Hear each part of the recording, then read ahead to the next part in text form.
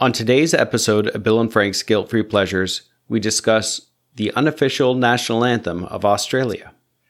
We talk about a drum sound made from a car door slamming that even made Phil Collins envious. And we talk about an emotional song that brings a tear to my eye every time I listen to it. So sit back and enjoy our take on John Farnham's You're the Voice. This is Bill and Frank's Guilt-Free Pleasures.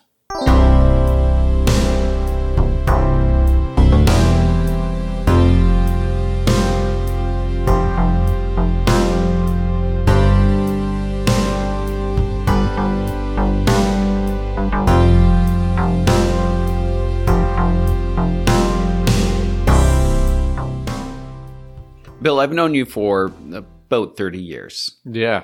I don't know necessarily if you are or not. Are you a betting man? No, I'm not a betting man. Okay, so I can't put a wager on this episode. At what point do you think that I will get teary-eyed and start crying a little bit? Oh, I'm going to give it within the first 7 minutes. It's pretty good odds that that's going to happen. Are you crying? Wait, you're crying right now? I might be crying right now. Okay. So you brought this song to the table. Yeah. I had never heard it. At least I didn't think I'd heard it before.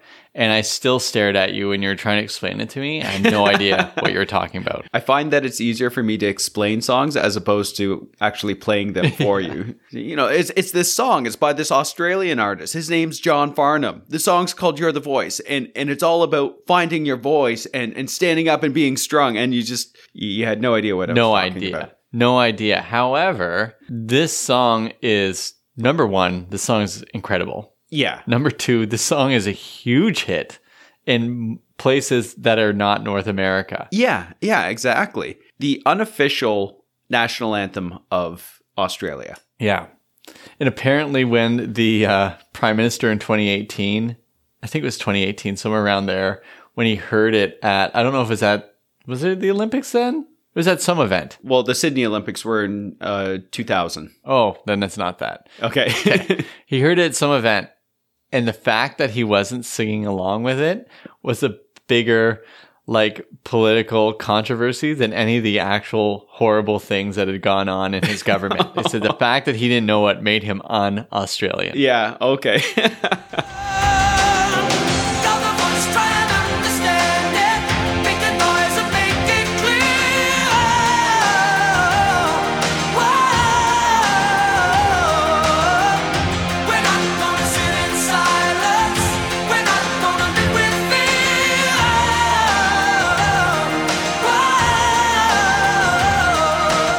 So my introduction to the song You're the Voice by John Farnham actually happened in 2007 when the song was about, I guess it would be 21 years old. It came out in 1986. So in 2007, there's a little movie starring Andy Samberg called Hot Rod. And the movie's better when I explain it as opposed to if people were to actually watch it. Long story short, Andy Samberg his name is Rod, and he's a quote-unquote stunt man.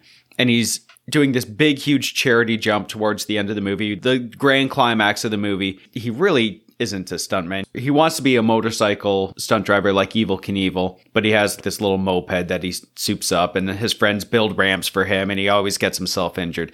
Anyways, like I said, way better when I explain it. The scene where You're the Voice comes in is they're walking down the street towards the event, and the hand claps or whatever at the beginning of the songs come out. John Farnham's voice comes in and it's building up to something. And then all of a sudden, all these townspeople are walking behind him and creating this sort of almost parade or march towards the event. Then all of a sudden, this giant riot breaks out and people are looting and all this other sort of stuff. And it's just absolutely absurd, like the kind of thing you would expect from an Andy Samberg movie. But that was my introduction to this song, and I fell in love with it at that moment. And that was before you were traveling to Australia semi-regularly for one of your jobs. Yeah. How often did you go to Australia for that job? I went once a month for a year. Yeah. And I would be there for a week. Would you hear John Farnham when you were down there? I heard it a few times. And even at that point, I didn't understand how big it was in Australia. Right. We reached out to 3 of our listeners and friends from the land down under, if I may call it that. I think so. Okay. And they both knew the song well with varying degrees of acceptance And appreciation of it. appreciation, I think. And I think we have that here in Canada. Sometimes people don't want to talk Celine Dion or Shania Twain. Yeah. Unless it's really us should. two. Yeah. But it sounds like John Farnham is inescapable. And if you're in a pub, everyone's going to sing along with it. And if you're at a sporting event, everyone's going to sing along with it. If you're at your grandparents', everyone's going to sing along with it. If you're outside, everyone breaks into dance. Yeah. That's what I picture anyways. Unless you're the Australian Prime Minister in 2018. Exactly. So John Farnham he's born in England and moves to Australia, to Melbourne, when he's 10 years old. I don't think he really had a musical pedigree. From the one news clip that I watched, he gave a lot of credit to his grandfather, who was a bit of a card, bit of a social person, right? Like taught himself how to play piano and stuff like that. So John Farnham kind of self-taught himself how to play and sing. Yeah, he wasn't like, he didn't have singing lessons, right? That was what I caught. Maybe that's why his voice is so unique. Yeah. He starts playing in a couple of bands and whatnot, and he gains major notoriety at age 18 when he comes out with a novelty song called Sadie the Cleaning Lady.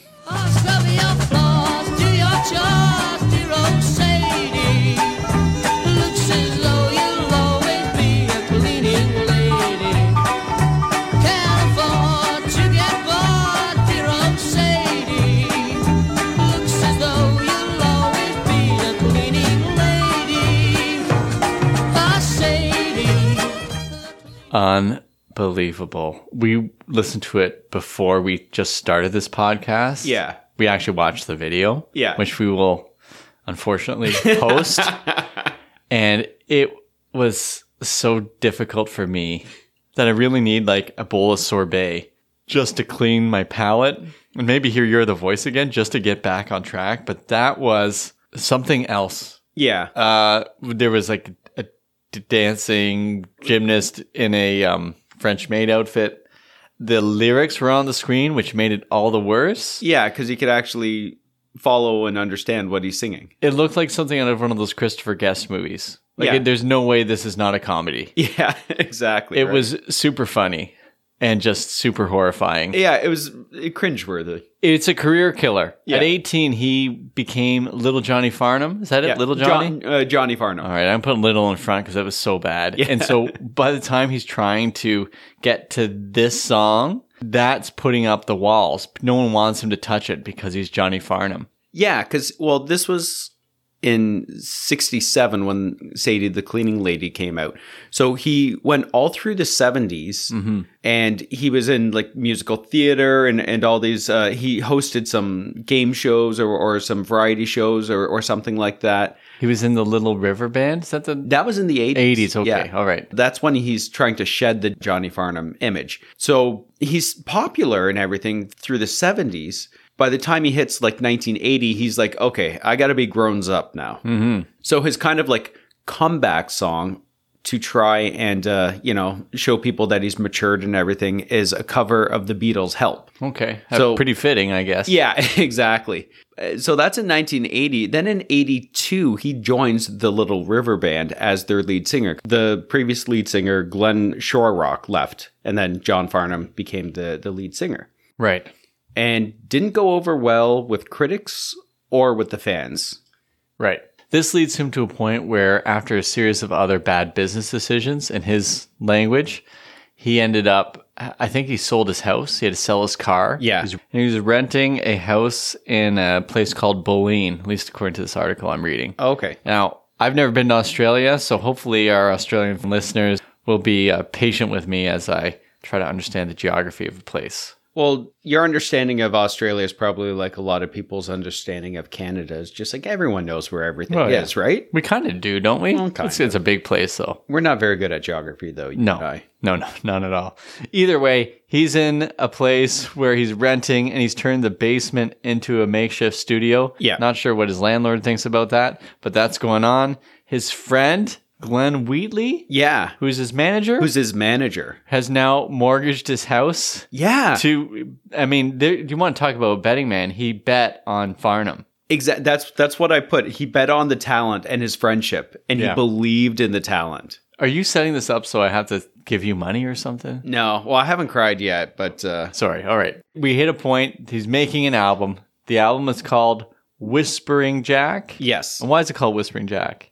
So the way I understand it here, he was in a jazz club in the US, and he was mistakenly introduced as Jack Phantom to some people. It became kind of a little bit of a joke, and he started providing some like running commentary on a local pool game that was going on, and he referred to himself as Whispering Jack Phantom. Right. That's how he came up with the name for the album, was Whispering Jack. Right. Okay. Well, now that makes sense. Yeah. Okay. So he's working on this album. So they have people working under them, finding the right songs. Yeah. And there's about, I think, 2 weeks before they're done, the final song they get is this tape. Yeah. From Andy Kunta. Well, there's a couple of songwriters on it. I think the main songwriter was the person. Oh, yeah. Andy Kunta was the one that gave the tape. That brought the tape. Right. But it was written by Chris Thompson, Andy Kunta, Maggie Ryder, and Keith Reed. And immediately they know it's a hit. They love it. Yeah. They need to get permission for it. And Chris Thompson, who's one of the songwriters, and we'll go into their whole thing, says the guy who wrote Sadie the Cleaning Lady, no, hangs up the phone. So now they're at a point where, they have to fight for it. They're going to win. They're going to get the song. Yeah. But the song means a lot to Chris Thompson and the other writers. Yes. And let's go into that history. So the song comes from, Chris Thompson was supposed to attend a rally. Well, it was an anti-nuclear demonstration in England, but he overslept. And he felt so bad about it, so he was watching it on TV. And apparently this rally had over 100,000 people. So he's watching it on TV and feeling so bad about it. He writes a song knowing that it needs to be somewhat of a protest song. So he writes the music for it. And then he calls up Keith Reed. He was working with Procol Harum. Yes, that's right. Mm-hmm. Yeah. So he wrote A Whiter Shade of Pale, or was a co-writer on that? Yeah. And he helped fix the final quarter of the song. Because Chris Thompson had overslept, but it sounds like Andy Kunta and Maggie Ryder were there with him, and they wrote the song. His guilt. Yeah. Now, Chris Thompson was, at one point, a singer with the Manfred Mann's Earth Band. Yes, that's right, yeah. And then the other two all have pedigree, too. I think Maggie Ryder sang backup for the Eurythmics and played keyboard. Yeah. And then Andy Kunta... Well, he was in Ice House. I don't know if you remember that band from the 80s, right? Yeah, so he's he's doing a lot of things. Yeah. They get Keith Reed in, he writes the lyrics, and Chris Thompson is saying, it's like, I got this song, I don't know what to do with it, but I think it needs to be political, it needs to be protest. Yeah. And so apparently Keith Reed adds, I have this here actually in this article, what he added to it. So Keith Reed was kind of helping with the lyrics, and so the lines he was throwing in there were like, we're all someone's daughter, we're all someone's son, and just kind of cleaned it up enough so that it came together. So you have 4 songwriters, which in the past I would have criticized as, this is kind of dodgy when you have this many writers, like in a movie. Yeah. When you get about 8 writers in, something's wrong. Yeah. But not this song. Oh, yeah. Chris Thompson did a demo of it. Yeah, and his record label convinced him not to put it on the album he was working on because they said, nah, protest songs are over. We're done with them. So this is just coming off the heels of all those protest songs in the mid-'80s. Now, I guess it did kind of fall off, but it's only probably 85. It's 85. We Are the World is out in 85. Yeah. This is insane. Yeah. And Tears Are Not Enough is also out too. Yeah, exactly. The unofficial Canadian national anthem. Yeah. So he's convinced not to write it, but he has a demo, and the demo sounds very much like the finished product that John Farnham does. So that you can hear the demo has been released. Oh, has it? It was pretty good. The big difference, there's two big differences. Yeah. One is his voice isn't John Farnham. And fittingly, in a song called You're the Voice, you want to have that. And then John Farnham, I think we'll bring it up later, but he has a stroke of genius. He changes the bass line to bagpipes. Yes. And that will come up, I think, or we can talk about it now. I also read that he changed the key of the song to a B flat because that's the only key that bagpipes play in.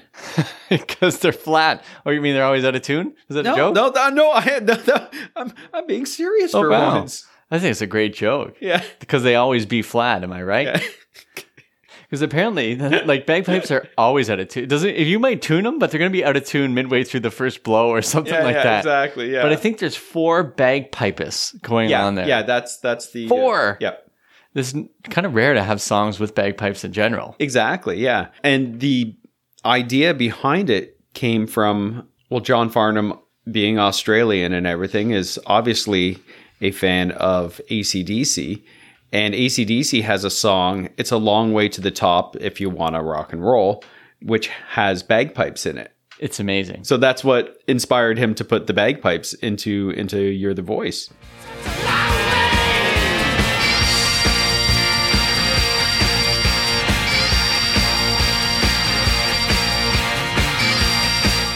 So the production of this is pretty interesting. I learned some new things today. I mean, I could have been teaching a bit harder, but one of the things was that they used a lot of technology over traditional instruments in this song, except for the bagpipes. And they used the Fairlight synthesizer, which we talked a lot about in previous episodes. But they were doing some samples, and for the demo of the song, it's the ones they were working on, the drums aren't drums. They're a car door slam. Yeah. And so for the actual final version, they got a better car, and they got a Porsche, and then slammed the door in a fancier garage. So they did a Porsche in a fancier garage, took that sound. So when you hear the drums, that's a car door. That's a car door. Yeah. And you want to hear the greatest compliment a person can hear? Farnham said Phil Collins told John Farnham he liked the sound of the drums. Yeah. Little did he know it was a Porsche. Yeah, exactly. That's awesome. Yeah. We're going to work through the lyrics. We want to talk about how long was number 1 in Australia? It was number 1 for 7 weeks, wasn't it? 26 weeks. 7 plus 11. 7 plus 19. At least where I read is 26 weeks, number 1. Okay. And there was calls from the record company saying, listen, we want Michael Jackson to get a number 1 hit, and this guy's keeping him from getting a number 1. It was so huge. It's like 24 times platinum. Yeah. The album. It for a number of years, he was the largest selling Australian artist. He still is. Is he still yeah. There's only 2 other albums that have sold more. Yeah. In Australia. Number 2, Canada's own Shania Twain. Okay. Come On Over. And number 1, Bat Out of Hell. Oh, really? During the recording of the album, though, Whispering Jack, there was another song that was brought to the table that he rejected. Do you know what song that was? No. We Built This City. And he was right to reject it. Oh, no, if he'd done both of them. What a powerhouse. Yeah. Actually, the album is a powerhouse album. I was listening to it today. I'm like, oh, this is something I would have loved had I known about it. There is so much about this song. It checks all the boxes for me. Yeah.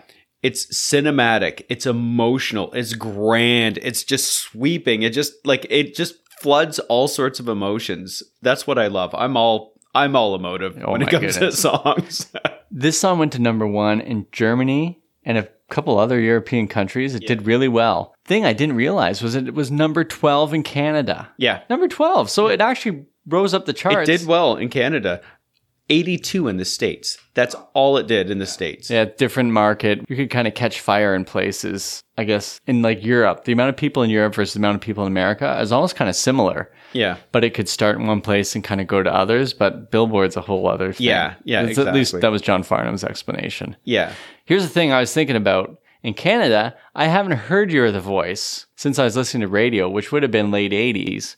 And so here's my issue. is I think it hits number 12, and then they just focus on their other current stuff. And then as time has gone by, even though there were big hits from the 80s, we had this thing called CanCon, Canadian content. You have to have 30%, I think, on your stations. And then it goes with whatever company is running it. Yeah. And so they just ignore hits from other countries that did well in Canada because they just want to hit up the Canadian content and then whatever else these machines put out. But we're missing our history. Yeah. History of liking songs from other countries that went up to number 10, 11, and 12. Exactly. Also, hitting the charts and everything, it had to overcome a number of hurdles at the beginning because similar to Chris Thompson, the DJs, they wanted to shy away from the Johnny Farnham. The kid that sang Say to the Cleaning is like, I'm not going to play this song by him. But once they started, and then it just this groundswell movement, and people are requesting it. So it just exploded and became this huge thing. And it just crescendoed just the way the song crescendos. I think that's a term, right? Yeah, okay, I think perfect. So, yeah. So they had to release it on Wheatley Records. Yeah. Right? His manager created a record label or had his own record label. That was the only record label that would put it out. The market leader at the time, Triple M Sydney, said they would not play it. Yeah. So they'd send it out in like brown paper bags, and it was sent as a reel-to-reel, which had never been done before. Like usually it would be on a vinyl. And so I think when they played the reel-to-reel, it was like the first time in the history of radio there that someone would do this. Yeah. And it was Brad March at 2 Day FM in Sydney where it apparently started. Oh, okay. But then, it, like you said, it caught fire and people requested it for weeks. Yeah. And then it just kept going and going. It's such a great story. It's, you know what? And the perseverance, he had nothing. Yeah. Nothing. Part of this news clip that I watched, he's talking about how down he actually got in terms like financially, and his wife said like, why don't we take the kids out to McDonald's? And he said, no, I can't. We don't have enough money for McDonald's. Right. And there's the perseverance, and he keeps working his craft, and also the friendship and the belief that Glenn Wheatley has in him is just so touching and inspiring. It's like they believed in each other, and they worked with each other, and they're still really, really tight friends. Yeah. Hey, that sounds like this podcast. I know. Yeah. Well, I think it's time we work our way through this song. Yeah, absolutely. And like you had said before, it's a perfect coming together of all the elements that make a great song. Yeah. And especially for someone like me. Yeah. All feels. All feels. Nothing but feels. Yeah. Everything about it is dramatic. Well, that's it. And over the top. It's maximalist. Yeah. It's like a Jim Steinman song minus all the weird S&M stuff. Yeah. That's a good way of putting it.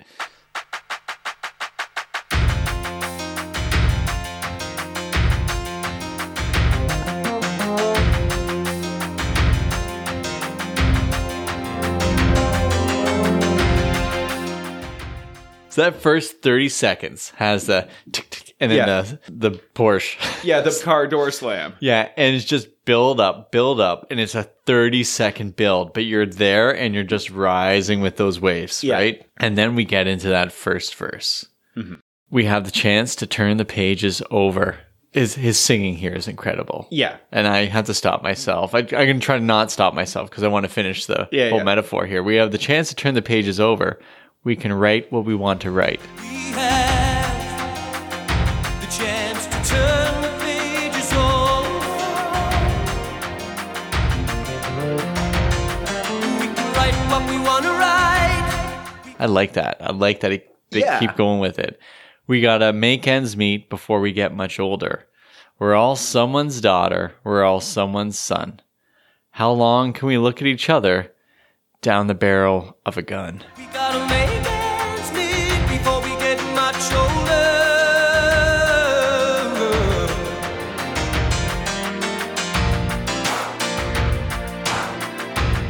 We're all someone's daughter. We're all someone's son. How long can we look at each other down the barrel of a gun? pretty powerful. It is. Absolutely. That imagery of calling it out, say like, we got to put an end to our conflicts and our differences and everything is incredibly, I think that's a really powerful statement, like you said. But those opening lines, what I love about the song is it's a song about finding your voice, finding who you are, and empowering someone to say, you can make a difference. You have a voice. And I love that about this. And that we're not doomed, because Doomsday Clock is all about nuclear war, right? Yeah. And this is about nuclear war in a sense. Sleeping through one, maybe, or at least a protest. Well, protest, yeah. But we have the chance to write a new page here, right? And the reason we do is because, well, we don't have a lot of time. And everyone's related in some ways, right? We're all someone's daughter. And I did a little bit of research wanting to find out, how long does it take to find out we're all related to each other? And I took a picture, a screenshot of it. It's approximate, but it is a 99.9999% chance that any given person you meet is at least your 16th cousin. Really? That's right. So within 16, I think that'd be 16 generations. I have no idea how that works. Well, either way. Now, if it's 15th, it's a 97.2%. Okay. But if it's 11th, it's only a 1.4% chance. Oh, okay. But between the 11 and the 15 is kind of makes up everybody. That's huge. So we're all related. Yeah. And you never fought with your siblings? No, never. Never. Okay. But there's that line, how can we look at each other down the barrel of a gun? Yeah. And so if you're looking at each other, that means you're all pointing guns at you. Yeah, exactly. I get it now. Yeah. And back to those opening lyrics too. It continues in the first two lines. We have a chance to turn the pages over. We can write what we want to write. It's not predetermined how we go about this life. We have a chance to make a change. Yeah. We have a chance to write our own history. And it works because his voice takes you there. Yes. And this is a song called You're the Voice. Soars. Yeah. Now, interestingly, when they had finished recording this, they had the version ready. He said he had a slight cold when he did it. He said, I usually just push through things. Yeah. So Wheatley shows up with his wife, Gaynor, and a bottle of champagne. And they want to hear this song. They've been waiting for it. And they sat there. And it felt flat, he said. Oh, okay. And like the bagpipes. Yeah. So John Farnham looked at him and said, you don't like it, do you? And then Wheatley said, well, the demo was just so special. And there's something off here. It's like it's been overproduced. And this is the greatest line. If this were a movie, this would be like the big scene. Yeah. So John Farnham says the following. Okay, turn the lights out. They turn out the lights. And then he goes into the studio in that basement, right? I'm guessing, and nails this vocal. So he re-records the vocals. That's right. That's bonkers. That's the vocal we're hearing. That's awesome. And that's it. So this is it's the moment. He sees the moment and he he hit that home run at that moment. Yeah. Or whatever they do in Aussie Rules football. Yeah, I think they get a try. I watched an Aussie Rules football game, and as a staunch Melbourne Demons fan, because I saw one game and the CEO of the company that I was doing the work for brought me to the game, and he was a Melbourne Demons fan. It's difficult for me to talk about John Farnham in such glowing terms because he supports the North Melbourne Football Club. Oh, wow. Which is, yeah. Oh, man. Well, I guess we're done here. Yeah. So we head into that chorus now that you've let go of this whole Aussie Rules. Yeah. You're the voice, try and understand it. Make a noise and make it clear. Oh, whoa. Yeah. Sorry. You can't give it justice. You have to hear John Farnham sing it. Totally. We're not going to sit in silence. We're not going to live with fear. Oh, whoa. You know what? We better just play it. I think so. You're the voice, try and understand it. Make the noise and make it clear.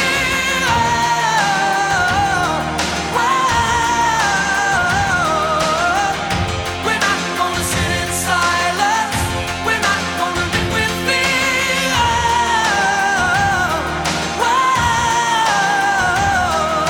You're the voice. Try and understand it. You have a voice. You can sing. Like you can. Yeah. Make a noise, make it clear, right? Yeah, exactly. You can do this. Thank you for explaining the words that I'm trying to just barf out of my mouth right now. Well, I can't sit in silence. Yeah. Or live with the fear of you watching getting really me barf. mad. But it's true. This is what they're saying. This is what we kind of grew up in. I can't believe we didn't hear this. I'm interrupting myself. In elementary school, of course you'd want to hear this. Yeah. They kept telling us we were the child of the universe and all that other stuff. Yeah. This song was way better than Child of the Universe. I don't even remember Child of the Universe. You're the child of the universe. Yep. No, Let that your doesn't help me. spirit fly. You are the special one. And here's the reason why. You know what the reason is? You're the child of the You haven't heard that, huh? No. I think I sang it like that, which is why they might have put me in the back. It could have been. Yeah. Also, you're really tall. So. Yeah, that's true. That's why they said I didn't need to stand on the risers and I could face the wall. Yeah, I think so. Yeah. Well, the sound reverberates off the wall. It gets that sort of echo feel to it. Yeah, that's what made it hurt so much. Yeah. All right. Well, that hurt. All right, let's go back. Verse 2.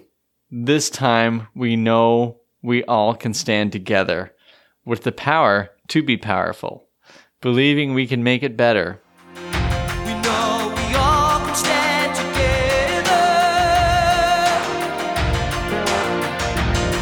with the power to be powerful, believing we can make it better.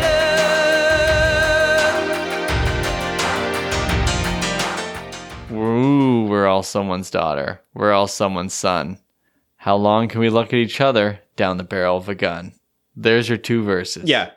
We were discussing this beforehand. He sticks with what he knows. He sticks with what works, which is that chorus. Oh, man, yeah. And the line, power to be powerful. Yes. Right? Yeah. And he's got the theatrical voice thing going on. Yeah. Which could be almost comedic if done improperly or not done with the right amount of conviction or done with too much conviction. Yes. Yeah. There's not too much conviction for this. This is perfect. Yeah.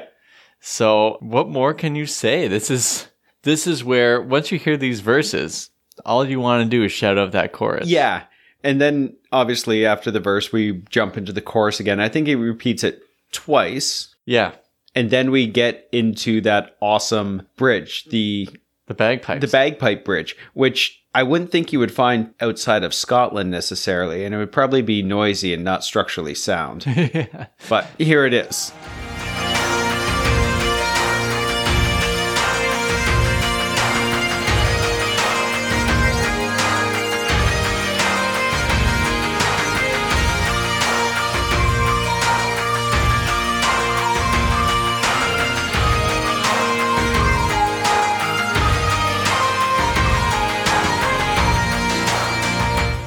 It is rare to ever get bagpipes. Yeah. Right. In a song, and to have them at this focal point and to have 4 going on. Yeah. I don't know if there is another song that does something like this. Even Chris Thompson said it was a stroke of genius, what he did with this decision. And that probably could have been the point where Chris Thompson, hearing this song, hearing this version of it, was probably like, no, it's his song now. And I'm sure as he's collecting the royalties. Oh, yeah. I would say the royalties, they all do very well on this. So there's a whole bunch of them together getting a check twice a year. That's the dream, hey?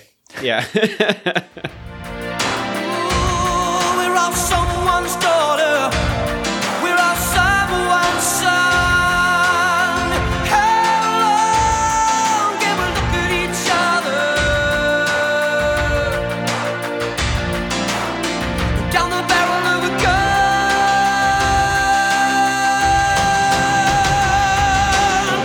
You're the voice trying to understand it.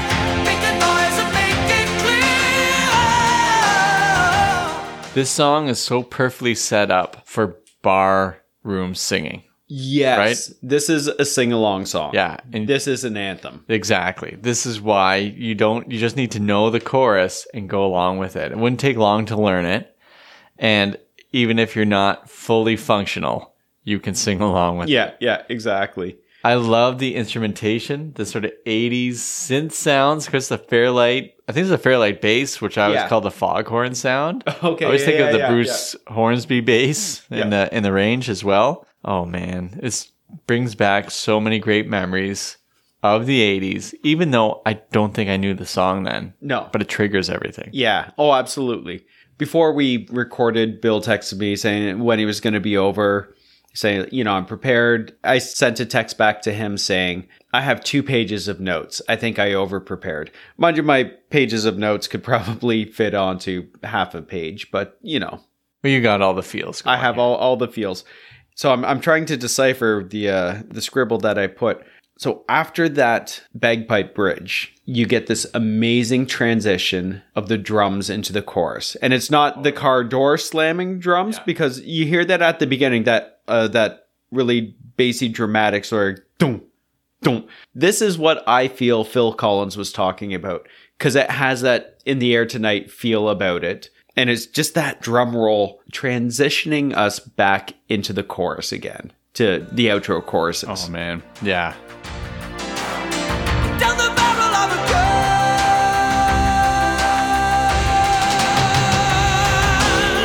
you're the voice, try and understand it.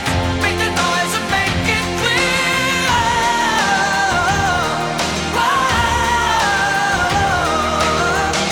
We're not gonna sit in silence. We're not gonna live with fear. Yeah, so good.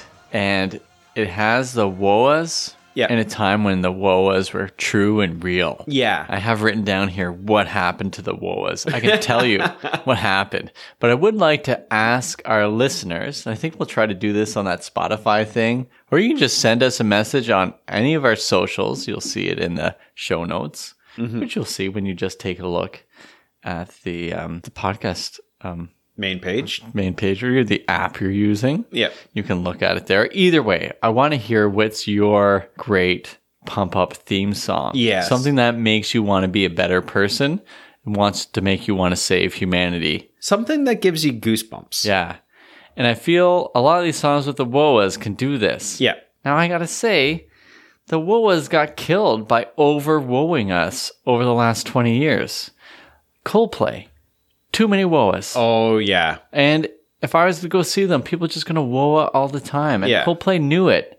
Coldplay also did this song with John Farnham in Australia. They did yeah? Which is kind of cool. Yeah. Everyone's out there. But he asked about the bagpipe part. And apparently Chris Martin or whoever, someone in the band said, we don't do bagpipes. And he Oh, no, Chris Martin. Coldplay. No. Yeah, no. Listen, a lot of mistakes there, I don't care Coldplay. if you don't do bagpipes. If you do this song, you include the bagpipes. Yeah, they weren't vivaing the Vida Loca.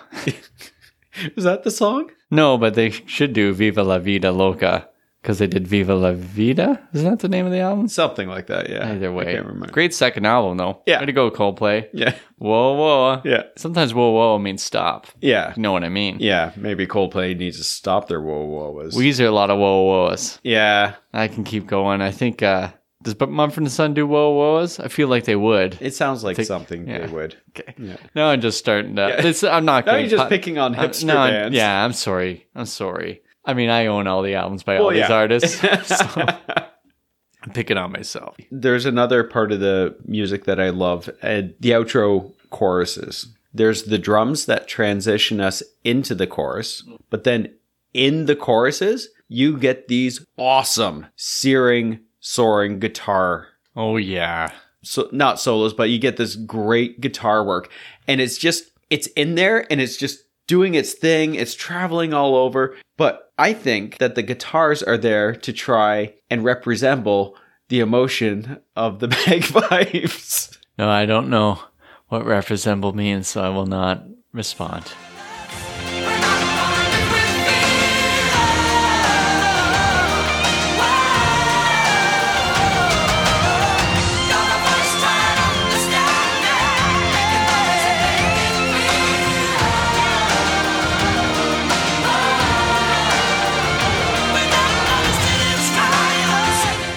But doesn't it kind of feel like the bagpipe feel? Yeah, it does. Okay. It's competing. Maybe competing with them. Yeah. Saying, hey, don't forget about me. I'm an electric guitar. I matter still. Yeah. I have a voice. Yeah. Electric guitar, you're the voice. The only way I think you could pull competing with those bagpipes is if you dressed your guitar player in a very specific way. Who looks like Rambo. Yeah. This video is, it's something. The video does not do the song justice. It was done on a shoestring budget, and it shows. I'm kind of pumped, though, that they didn't, like when the song took off and exploded and became this huge thing, that they didn't reshoot the video and make a flashy, glamorous video. John Farnham himself he's like, I'm just a regular bloke. I'm a regular guy. And I think in the end, they just said, here's another live performance. Here's another performance. Here's another performance. And that's what seems to be getting tons of views. Yeah. I struggled to find the video on YouTube. You found it right away, so I don't know what I'm doing. Also, I used the term bloke. Did I use it correctly? Did I use it convincingly enough? You did. I mean, it wasn't as bad as hearing someone try to say it in an Australian accent because they traveled there once a month for a while. When I used to come back with that fake Australian accent to try and impress girls, that didn't work out for me. Not at all. Not at all. The video, like you said, cringeworthy for sure. Yeah. But the guy dressed up as Rambo is unreal. He's got maybe the loosest tank top I've ever seen. Yeah. And he has the red bandana that Rambo had in Rambo 2. Yeah. Yeah. Or 3. And he showed, definitely 3. But I think it's in both of them. I think that was part of his outfit in the movies after that, after Rambo 2. But he shows up for all of about 3 seconds. And it is striking because when we saw it, it's like, whoa, wait, that's Rambo. And you said, I told you, there he is. And it would you can't miss him once you see it. You can't unsee this. But it's just like a little glimpse and then he's gone. Yeah, so the video is kind of framed that it starts with like a couple in an argument in front of their daughter. Well, it starts with a newscast.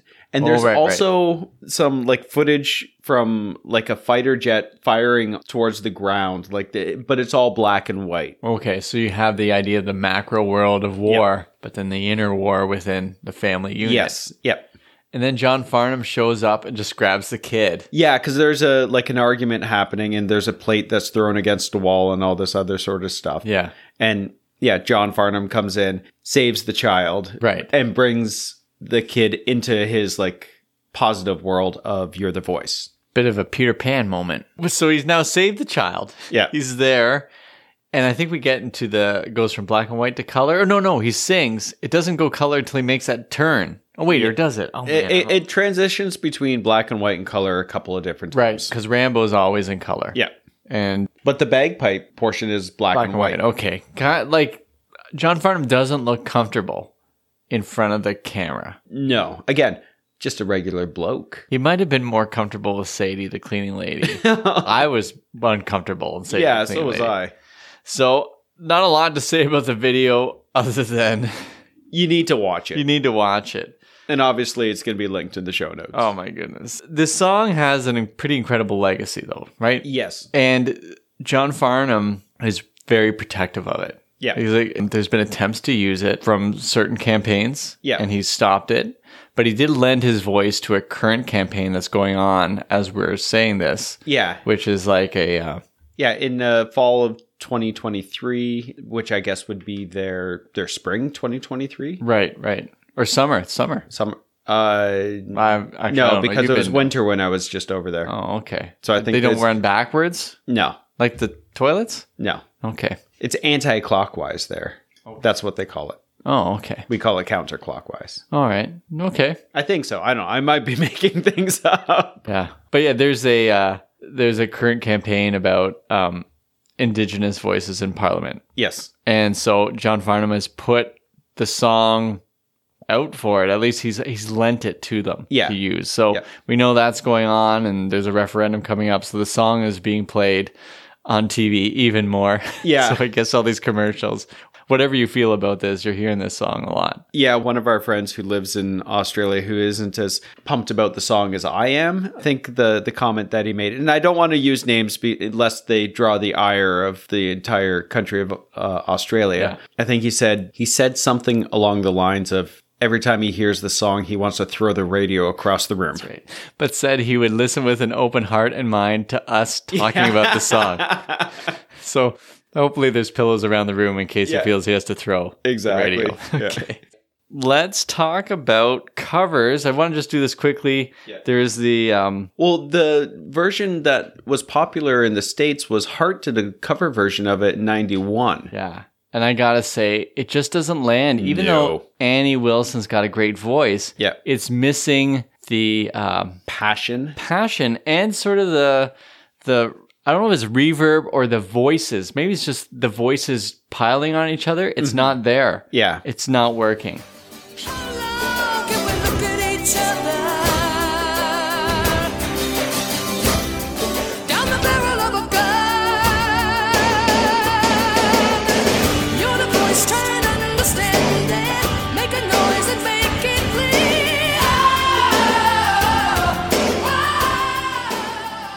There's also one by Alan Parsons. Yes. Which uses Chris Thompson as the vocalist. Yeah, Which yeah. is cool. Yeah. But it also doesn't have the power because it's John Farnham's voice. Yeah, exactly.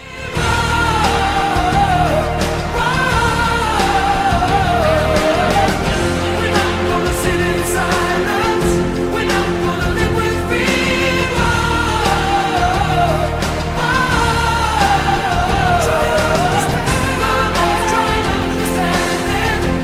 Celine Dion did a cover of this in Australia Well, she sang it with John Farnham. Yeah. So Chris Martin had done this with Coldplay with him. Actually, they just let him sing. Coldplay just gave him the whole stage. Yeah.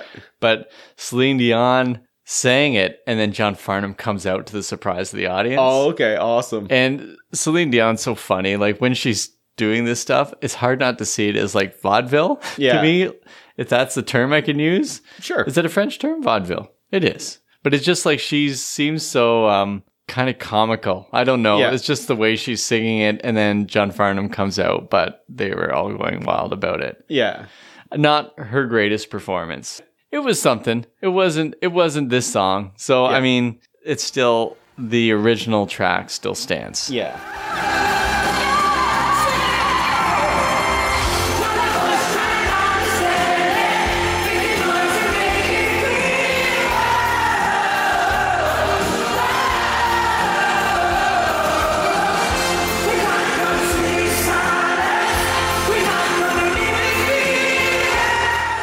Now, we need to talk about this. Yes. Actually, I think Michael Bolton could sing this song. Yeah, he is the voice in America. Now, if he had done this in America, would have done big business. Just to come back around to this. Now, Michael Bolton could have done this, and I think it would suit his voice. Michael Bolton sings with a lot of passion, He does. but it's mostly like sexy passion that he Yeah. sings with. John Farnham's trying to disarm the nuclear powers. Yeah. And Michael Bolton, he's just trying to disarm the ladies out of their inhibitions. Yeah. But in the end, despite, if you've listened to our podcast, Michael Bolton kind of has a special place here. Yeah. But John Farnham is a voice I had not encountered. There's a YouTuber named Nick Wilson who had heard John Farnham, I think, for the first time. He's got like hundreds of thousands of views. Yeah. And he just can't get enough. And he just keeps going on and on about it. They've interviewed him on Australian TV this year. okay. And he just can't stop talking about it. Oh, It just really? goes nuts for it. So it might be picking up speed in the States thanks to Nick Wilson and the sort of TikTok or YouTube generation. Is he one of those guys that records himself hearing the song Yes. for the first time? Yeah. He just can't get enough of this. Oh, yeah. Man, his voice is so...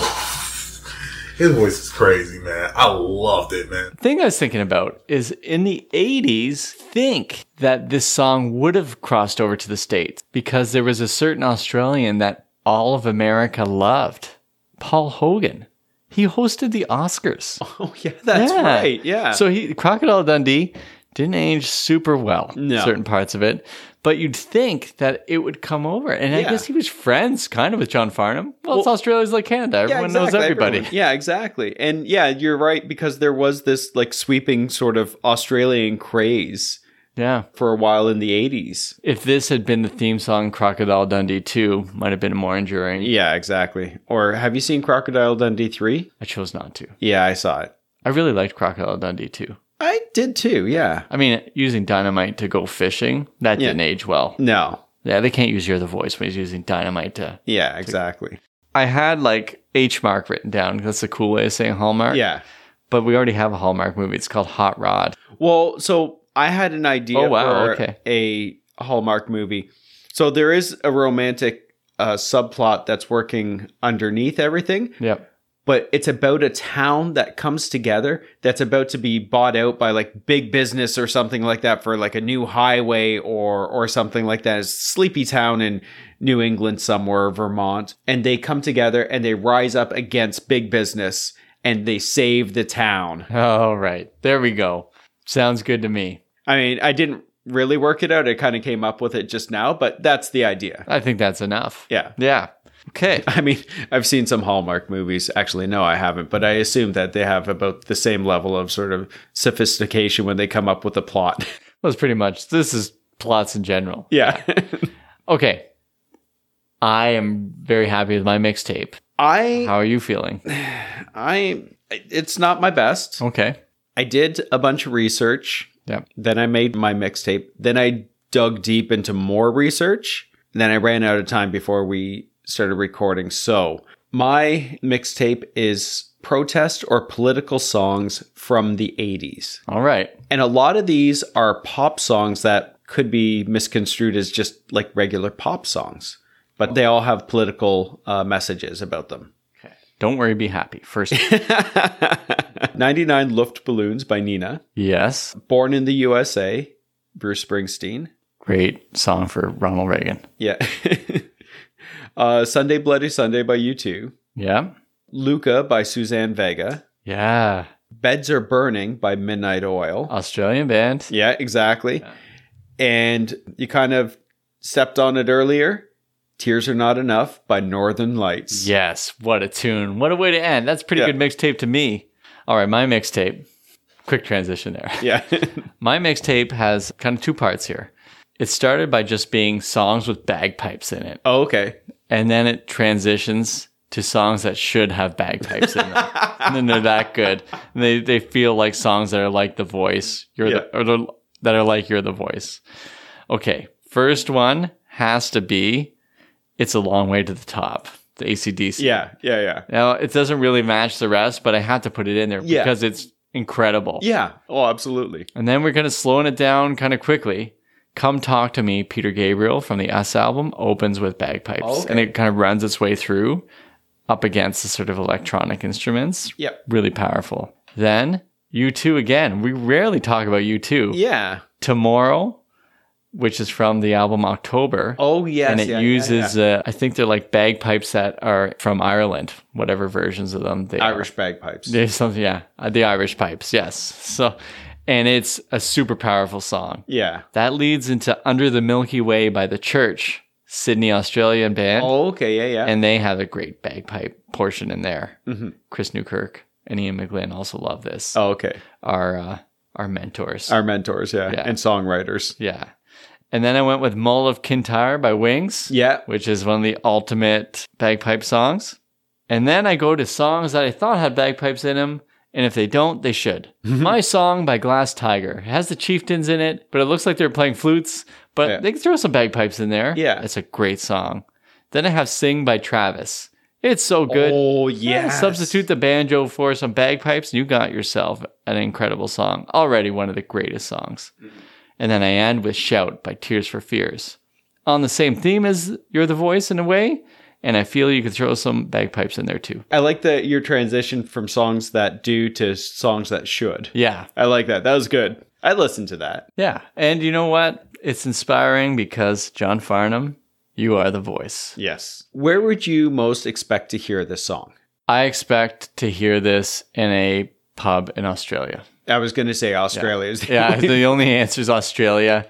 I think I would hear it at the next Frank Fest. Yeah. Or I would hear it in Australia. Now, you heard it in New Zealand, didn't you? I heard it in New Zealand when I was there on vacation. So I was driving around and the radio station that I was listening to had this competition. It was basically a bracket sort of playoff to find out the best rock song in New Zealand or in that specific demographic area that I was driving around in.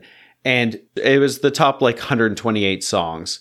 And it was up against Mr. Brightside by the Killers. And still not really grasping how big the song is over there. Understanding that Australia and New Zealand are completely different countries. And I'm thinking, well, there's no way that it's going to beat Mr. Brightside by the Killers. Like that's a banger of a track too, right? And it's way more popular, at least I thought.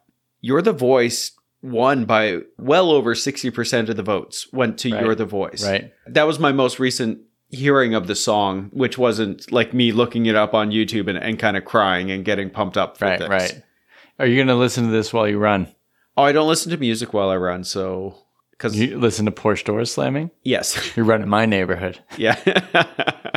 I'm a running purist, so I'm too good to run with music. Kind of defeats the purpose of being at one with the running and the road and the nature. Do you have those awful shoes that have your toes? Oh, the toe! Oh, those are the worst. Yeah, those people are all hospitalized right now. Exactly. Okay.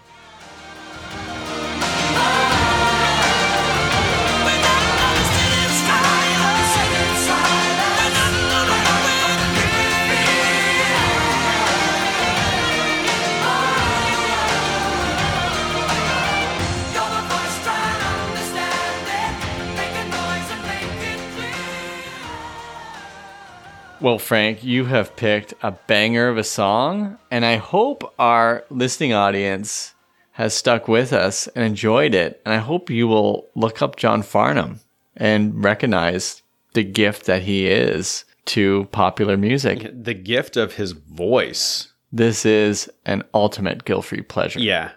Checks every box. And, dear listener, when you hear a song that's as great as this and you feel not enough people have enjoyed it or get it, just remember, you are the voice. Make a noise, make it clear. We're not going to sit in silence and we're not going to live with fear. Oh, whoa, whoa, Whoa. Thank you for listening to Bill and Frank's Guilt-Free Pleasures.